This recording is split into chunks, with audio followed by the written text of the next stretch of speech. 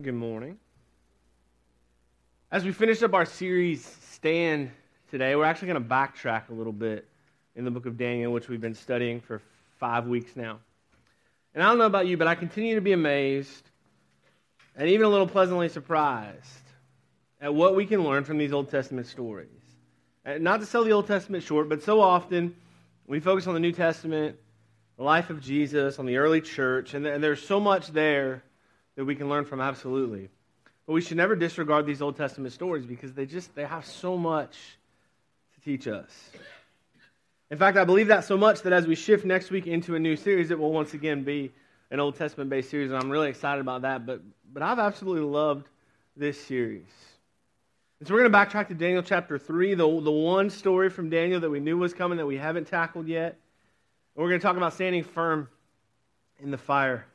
And we're going to spend a lot of time in the Scripture today, and it's in your bulletin in the insert. It's also going to be on the screen. We're going to spend a lot of time actually reading from the book of Daniel. So if you want to follow along that way or pull it out on your phone, or if you've got your Bible with you, I'd encourage you to flip to Daniel 3. And so as we talk about standing firm in the fire, really the fire could be a lot of things, because the truth is today some of us are going through a difficult time. And based on the amount of people who will walk through the doors this morning at New Life Christian Church, I am sure that we have quite a few people who could say right now, I'm going through a difficult time. And that difficult time could be a number of things. If that's you today, you know what yours is. We all go through them. We all deal with them. Even though a lot of us, when we become followers of Jesus, we kind of get this idea in our head that maybe we shouldn't have to deal with that anymore. Maybe suffering should be a little lessened for us, that hard times shouldn't affect us as much. The truth is, I couldn't say any better than the pastor who said it this way. He said, you're either coming out of a hard time, you're in the middle of a hard time, or you're going into a hard time. And some people would say today, you know what, I'm probably doing all three of those things at once. Jesus said in John chapter 16, verse 33, he said, I've told you all this so that you may have peace in me. Here on earth you will have many trials and sorrows, but take heart because I have overcome the world. And we absolutely should take heart because Jesus has overcome the world, absolutely. But in this moment, if you're facing a fire, it is hard to stay focused on the fact that Jesus overcame the world, because what's in front of you right now is the fire, whatever trial you're going through, whatever struggle it is. So I don't know what it could be for you right now. It might be a financial fire or a health-related fire, a relational fire, a career or job fire, a parenting fire. In the face of whatever fire, what happens is we often can't seem to figure out why things aren't getting better. And we might even be doing everything that we know that we should do. And yet the struggle, the fire, continues. And so if that's you today, the question you're then asking is, what do I do in the midst of that fire? Like, I understand that Jesus overcame the world, and that's wonderful. That gives me hope for the future, but what about now while I'm facing the fire? And by chance, if it's not you today, if you're not facing a fire today, the truth is, based on what Jesus said there in John chapter 16, you still need to ask and listen to what God's Word has to say about that question as well, because there's a good chance, that your next fire may not be very far away. The truth is, the only place in time that we won't have to worry about this stuff is heaven for eternity, and so until then, if we can glean some help, if we can get some guidance from God's Word, then I believe we'd be wasting an important opportunity if we ignored it. And so before we dive into our story in the book of Daniel, I want to share with you this encouragement from 1 Peter chapter 1, verse 7. It says this, these trials will show that your faith is genuine. It is being tested as fire tests and purifies gold, though your faith is far more precious than mere gold. So when your faith remains strong through many trials, it will bring you much praise and glory and honor on the day when Jesus Christ is revealed to the whole world. And to me, that's a super encouraging verse. But again, it is hard to see it that way in the midst of the fire. But when our faith is strong through the fire, that speaks volumes to the world about where your hope is and who you truly rely on. So if we can, we need to see trials as a positive thing. In fact, if you walk away today with one thought, if you want to just listen to one thing and then shut me out for the rest of the time, this would be the thing to take away. Very simply stated, a faith that's tested is a faith that can be trusted. Faith that's tested is a faith that can be trusted. If your faith has never been tested, you have no idea how strong it is. You have no idea what it'll stand up to. So take that, slap it on a t-shirt, put it on a bumper sticker, print it on a wristband, whatever it takes to remember it. That's huge. And so in today's story, we're going to look at a faith that is tested in the lives of 3 teenage boys, most likely 14 or 15 years old, somewhere in that range, named Shadrach, Meshach, and Abednego. If you were here as we started the series 5 weeks ago, you've heard those names before. If you grew up in the church, you've probably heard those names before. If you've ever watched VeggieTales, you've probably heard those names before. Week 1, we talked about King Nebuchadnezzar, the evil king. And remember, evil, he's next level evil, who destroyed Jerusalem, destroyed their temple, and brought all the best and brightest young men from Jerusalem to Babylon and brought them into the king's service to assimilate them to Babylonian culture and to place them into future leadership in Babylon. That was the goal, to bring them along so that they could be leaders. And mentioned along with Daniel, who we've spent so much time talking about, were these 3 young men. And at one point, Nebuchadnezzar, he really takes it to another level as far as crazy goes, and he decides to make a giant statue and tells everyone in the kingdom, you need to bow down whenever I say to bow down and worship this giant statue. It was gold, and it was huge. It was 90 feet tall, 9 feet wide. Now, I did a little research just so I could make this a little more, understandable for us. From the floor to the highest part of the ceiling here is 13 feet. About 7 times that height was this gold statue, and 9 feet wide. This is a large, I don't even know what to call it anymore. It's more than just a statue. It most likely matched the size of the king's ego, because that's the only reason that you would build a statue that big. And so here's what he says at the dedication of the statue. Here's where he makes the requirement. In Daniel chapter 3, beginning in verse 3, it says this: So all these officials came and stood before the statue King Nebuchadnezzar had set up. Then a herald shouted, people of all races and nations and languages, listen to the king's command. When you hear the sound of the horn, flute, zither, lyre, harp, pipes, and other musical instruments, bow to the ground to worship King Nebuchadnezzar's gold statue. Anyone who refuses to obey will immediately be thrown into a blazing furnace.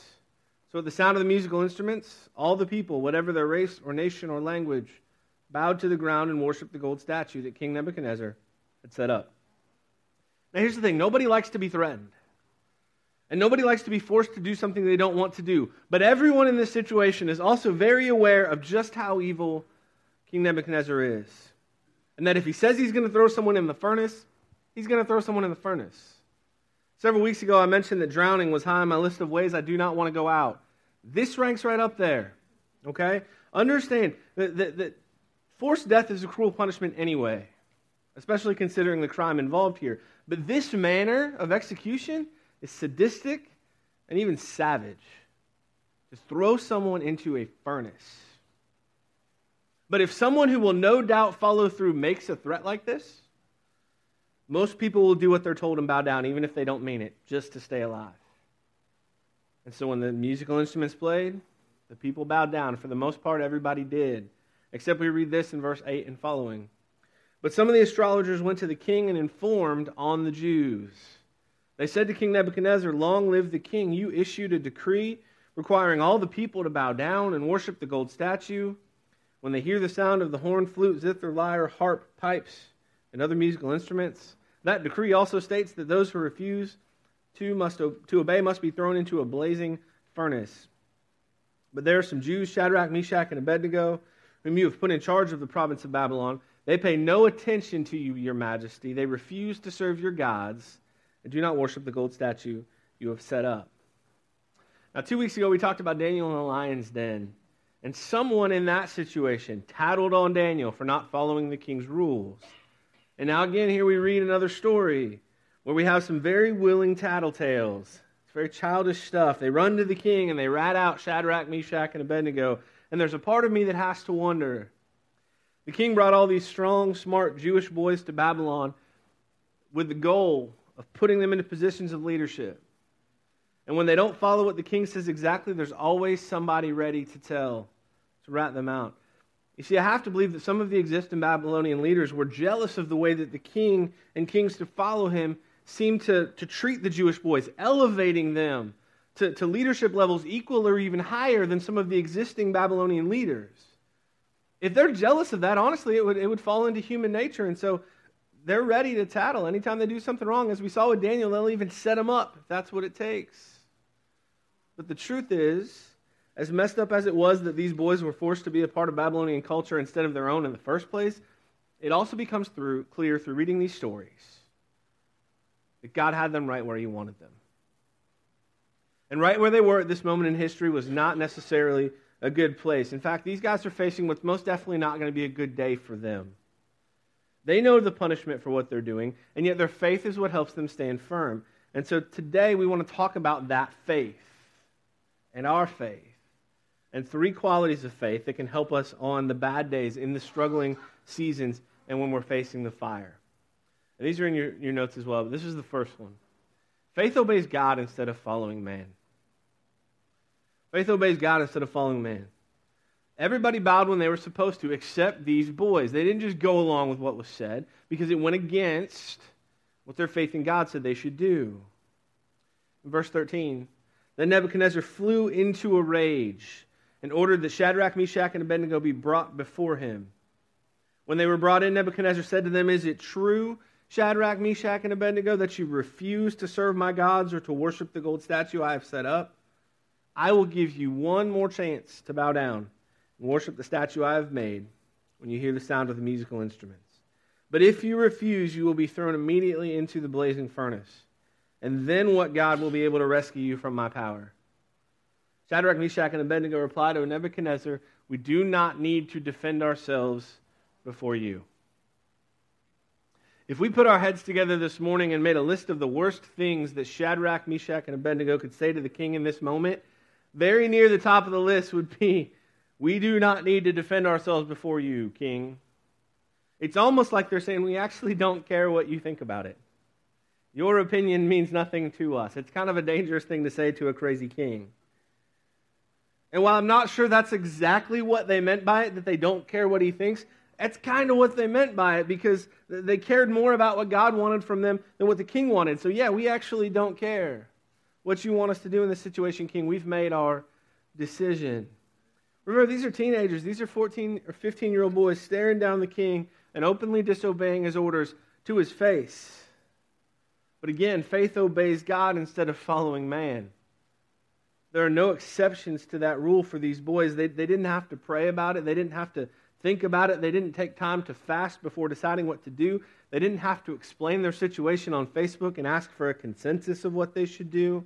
They had one predetermined plan, and that was to stay faithful to God, to be obedient. And as we've looked through the book of Daniel, as we've read through these stories, the idea of predetermining what you're going to do and what you're not going to do shows up in the life of Daniel, and now it shows up again in these boys. So often we don't make predeterminations about what we will and won't do, about what lines we will and won't cross, about what's going to be important to us no matter what. And when we haven't made those predecisions, and temptations come, and challenges come, and the fire comes, we don't always respond the way that God would want us to respond. But we've seen from Daniel, and now from Shadrach, Meshach, and Abednego, that having some baseline predeterminations, grounded in what God wants from us, can make all the difference in the world when the fire comes. They were ready for something like this. And their response was obedience. They didn't question it. They didn't hem and haw. They didn't wonder what to do. They did it. And here's the thing. They could have compromised. They could have, and we probably would have been willing to let them off the hook for that. They had options. They could have faked it. You can't tell me that every person that bowed down was actually worshiping this gold idol. They could bow just like everyone else and not mean it. Why would it matter? Who would know? But the truth is, some of us have bowed our heads reverently during a prayer, during a church service, and had zero thoughts about God or even God-adjacent thoughts during that time of prayer. Nobody knows whether you're really praying or not. And I know it's not exactly the same thing, but faking it is something we as humans seem to be able to do pretty well. They could have faked it. They could have fully participated without fully participating, simply by bowing. And no one would have known, except they would have known and God would have known, and that mattered to them. It mattered more. They had other options too. They could have done what a lot of us have done once or twice or too many times to count. They could have bowed and worshiped just like they were told, knowing that tomorrow when they wake up feeling guilty, they could ask God for forgiveness. How many times do we do that? Do we do something and we wake up feeling guilty and we say, oh, well, God forgive me, and we say, I'm not going to do that again, and do it again. Or they could have used the reasoning we talked about when Daniel was facing the lion's den. If we're dead, who will remain to introduce these people to the one true God? We're better alive for God than dead for God, so that's what would be best. We just need to go ahead and do it. But again, they didn't use these other options. They didn't make any excuses. They simply stayed true to the one true God. They didn't bow. Honestly, this idea falls right in line with what Satan still tries to do to Jesus' followers today. I promise you, if you're truly trying to follow God, Satan will give you tons of opportunities in this world, even today, to compromise what you know to be true. He'll give you countless opportunities to bend, to waffle, to shift, even just for a moment, away from the plan God has for you. And once you've done it once, Satan has a little foothold. Something to use against you, something to remind you of, something that makes the next time not seem like such a big deal. And before you realize it, you've compromised on something big when you thought you were just compromising some small things. And you've strayed from God's path for you. It happens to all of us at some point. Saying that this is a slippery slope is not meant to be some sort of scare tactic. It's simply the truth. It's easy to convince ourselves that compromising what you know is right just this once will hurt, and we justify it and we say there's a good reason for it. But it's rarely just this once. The truth is, if Shadrach, Meshach, and Abednego had said, we're just going to fake it, those instruments were going to play again. And everybody was going to be watching them again. So it wasn't going to be just once. It was going to be an ongoing thing. See, the idea that faith obeys God instead of following man, it's not just a nice saying. It's not a pipe dream that we can never actually follow through on. It's a commitment that those of us who truly believe that God's our Father, that Jesus died for our sins, and that we need to live for Him, it's a commitment that we need to make. Because if we make that decision to obey God and not follow man, we will be much more ready when the fire comes. And so that's the first one. The second one is this. Faith obeys in spite of what it sees. Now this actually gets a little bit tougher. Faith obeys in spite of what it sees. Verse 17. This is the boys' response. They say, if we are thrown into the blazing furnace, the God whom we serve is able to save us. He will rescue us from your power, your majesty. If faith obeys in spite of what it sees, let's talk about what the boys were seeing. The boys were seeing fire. They were seeing a blazing furnace. They were seeing almost certain death. Here's my assumption. My assumption is this wasn't the first time the blazing furnace had been used as a means of execution. And so what they see is a pretty solid track record of the furnace as a place where people don't come back from. And yet, despite all of that being what they see, they continue to obey and believe that God will come through. Now, I want to make a point of clarification here. I think that there's a difference between believing that God can do something in my life and believing that He will do something in my life. We say that God can do anything, and we believe that, but when it comes to our own lives, I think we often pray prayers that are more about us hoping He will, because we believe it's possible for Him, instead of believing that He actually will, because we know He can. Now, in the end, what God decides to do, that's not for me to know, nor is it for me to judge, because I'm not God. His ways are higher. But I believe there's a difference between a prayer of belief and a prayer of faith. There's a difference between I believe He can and I believe He will. The kinds of prayers that Daniel and Shadrach, Meshach, and Abednego prayed were prayers of faith. Because throughout their lives, they saw one thing. And what they saw didn't seem much like it should be God's plan. They saw themselves not in Israel, but in Babylon. They saw themselves not serving directly God, but serving the Babylonian government. They saw themselves apart from their families, and that's not what they thought it was going to be. And in spite of that, they stayed faithful. And they did what God asked in spite of what they saw. And that's something we need to strive for, because so often if we're not happy with what we see, we lose faith. Listen, there's nothing wrong with doubt. I would suggest that a certain amount of doubt is even healthy, but sometimes I think we doubt too quickly. I think sometimes we give up on our prayers too quickly. I think sometimes we give up on God too quickly. But think about all these boys saw. All of it so counter to their belief system. All of it so counter to their culture because it wasn't their culture anymore. So counter to what they probably would have envisioned a life serving their God would look like. And yet, throughout everything they'd been through and everything they'd seen, they stayed faithful. I'm nowhere near that in my life, but I'll tell you what, I want that. I want that to be said about me someday. I don't want to doubt so quickly. I don't want to give up on what I'm praying for so quickly. Sometimes we pray once, and when something doesn't happen, we stop. Because I really do believe that God can do anything. We need to start believing that He will. And here's the thing, and this is just like Daniel. When you look at him in the lion's den, these boys didn't wait to see what God would do. They simply believed He would come through. They were obedient not because of what He had already done in the situation, not because of some benchmark that He needed to meet in their life, but because He was the one true God, they believed that He would. And the question that naturally comes up at this point in the story, and for us, if we really are going to believe, in spite of what we see, the question that comes up is this: what if God doesn't do what we have faith He can and will do?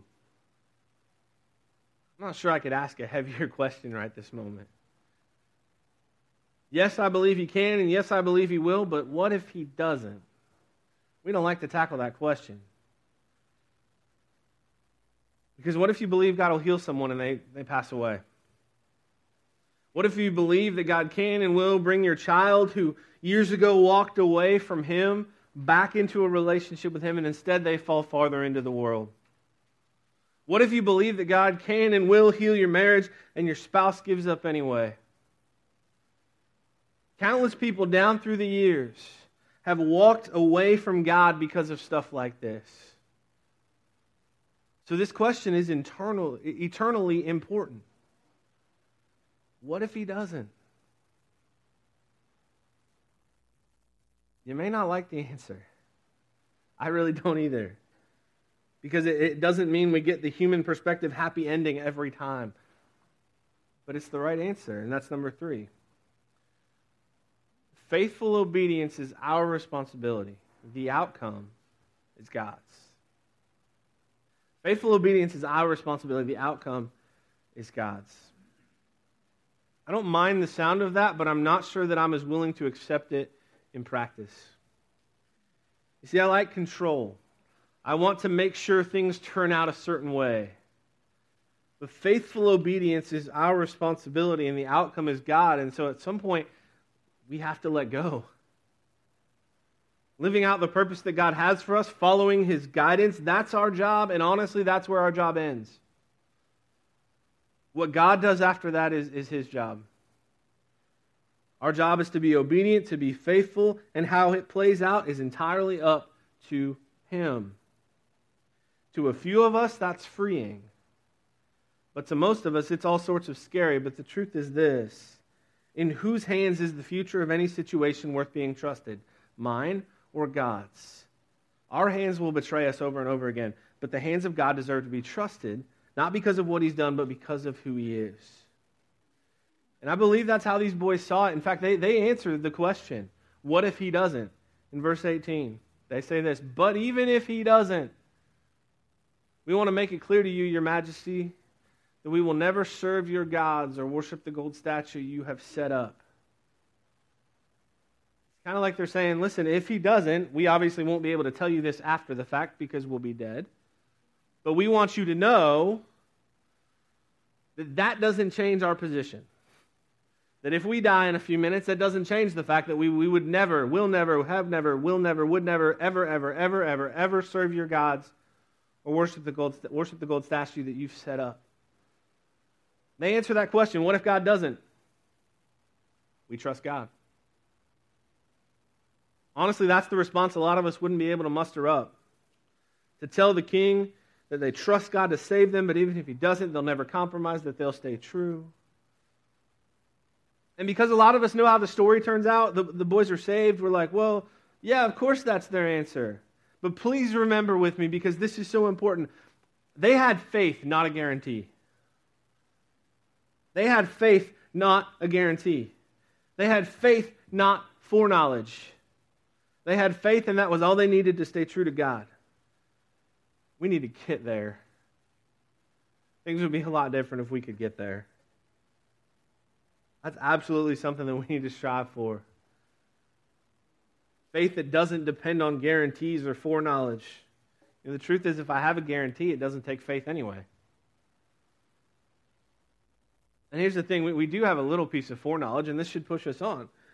We know that in the end, God wins because Jesus defeated death on the cross. And if we know that, why is our faith so weak sometimes? And yet here are these boys simply having faith in the one true God no matter what. And they stand up to the king. Verse 19. Nebuchadnezzar was so furious with Shadrach, Meshach, and Abednego that his face became distorted with rage. Have you ever been that upset with somebody? That you could be described as your face being distorted with rage. Remember, he's evil. He's a little bit crazy. He's got a huge ego. Dude is hot right now. Like, he's mad. He commanded that the furnace be heated 7 times hotter than usual. Then he ordered some of the strongest men of the army to bind Shadrach, Meshach, and Abednego and throw them into the blazing furnace. So they tied them up and threw them into the furnace, fully dressed in their pants, turbans, robes, and other garments.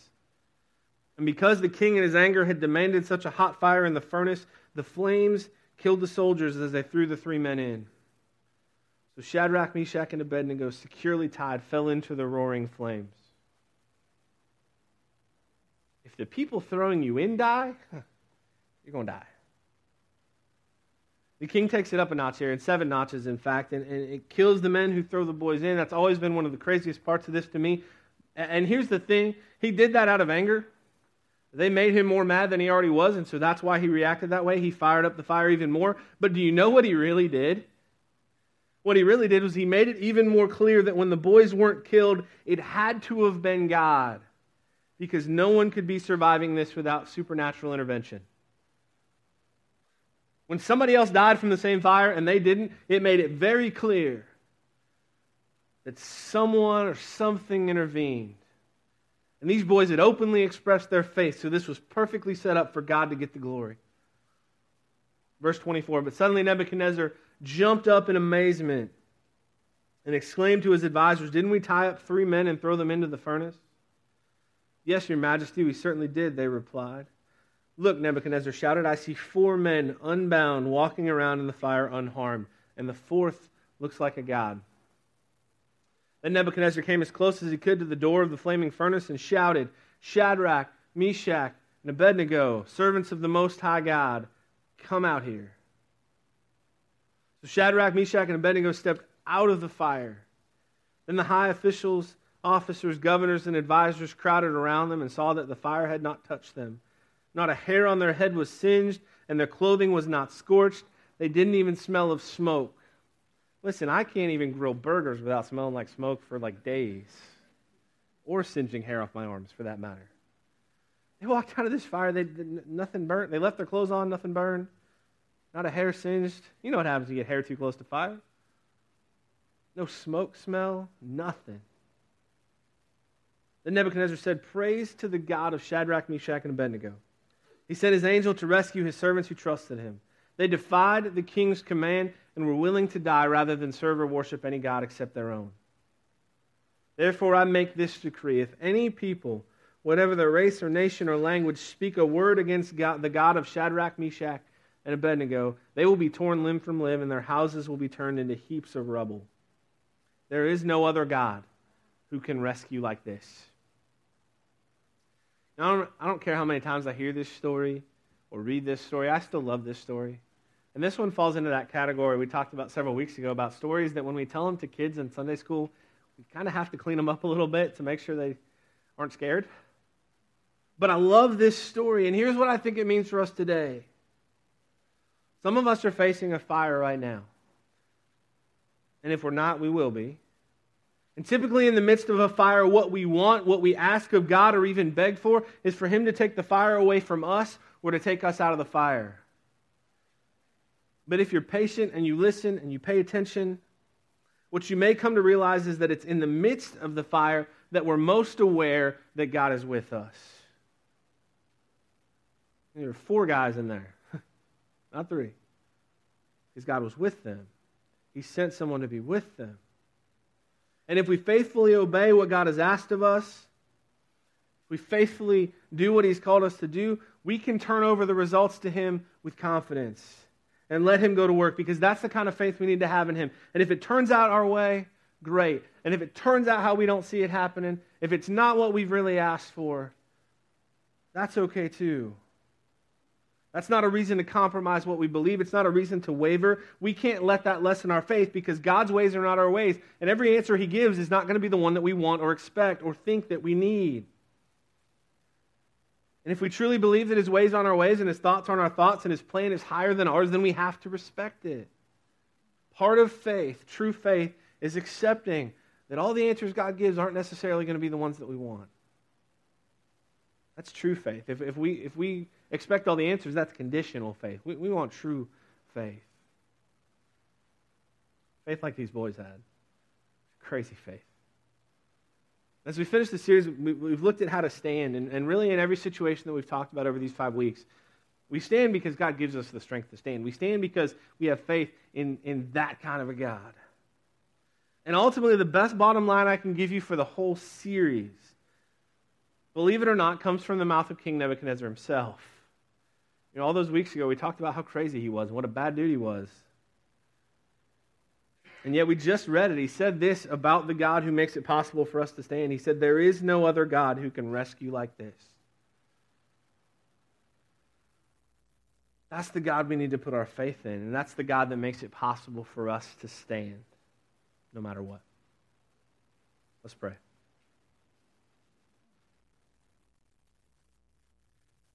God, we so often try to do things on our own.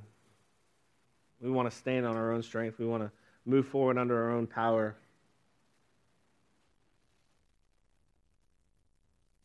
But you truly are and want to be the strength in us, the one who helps us stand,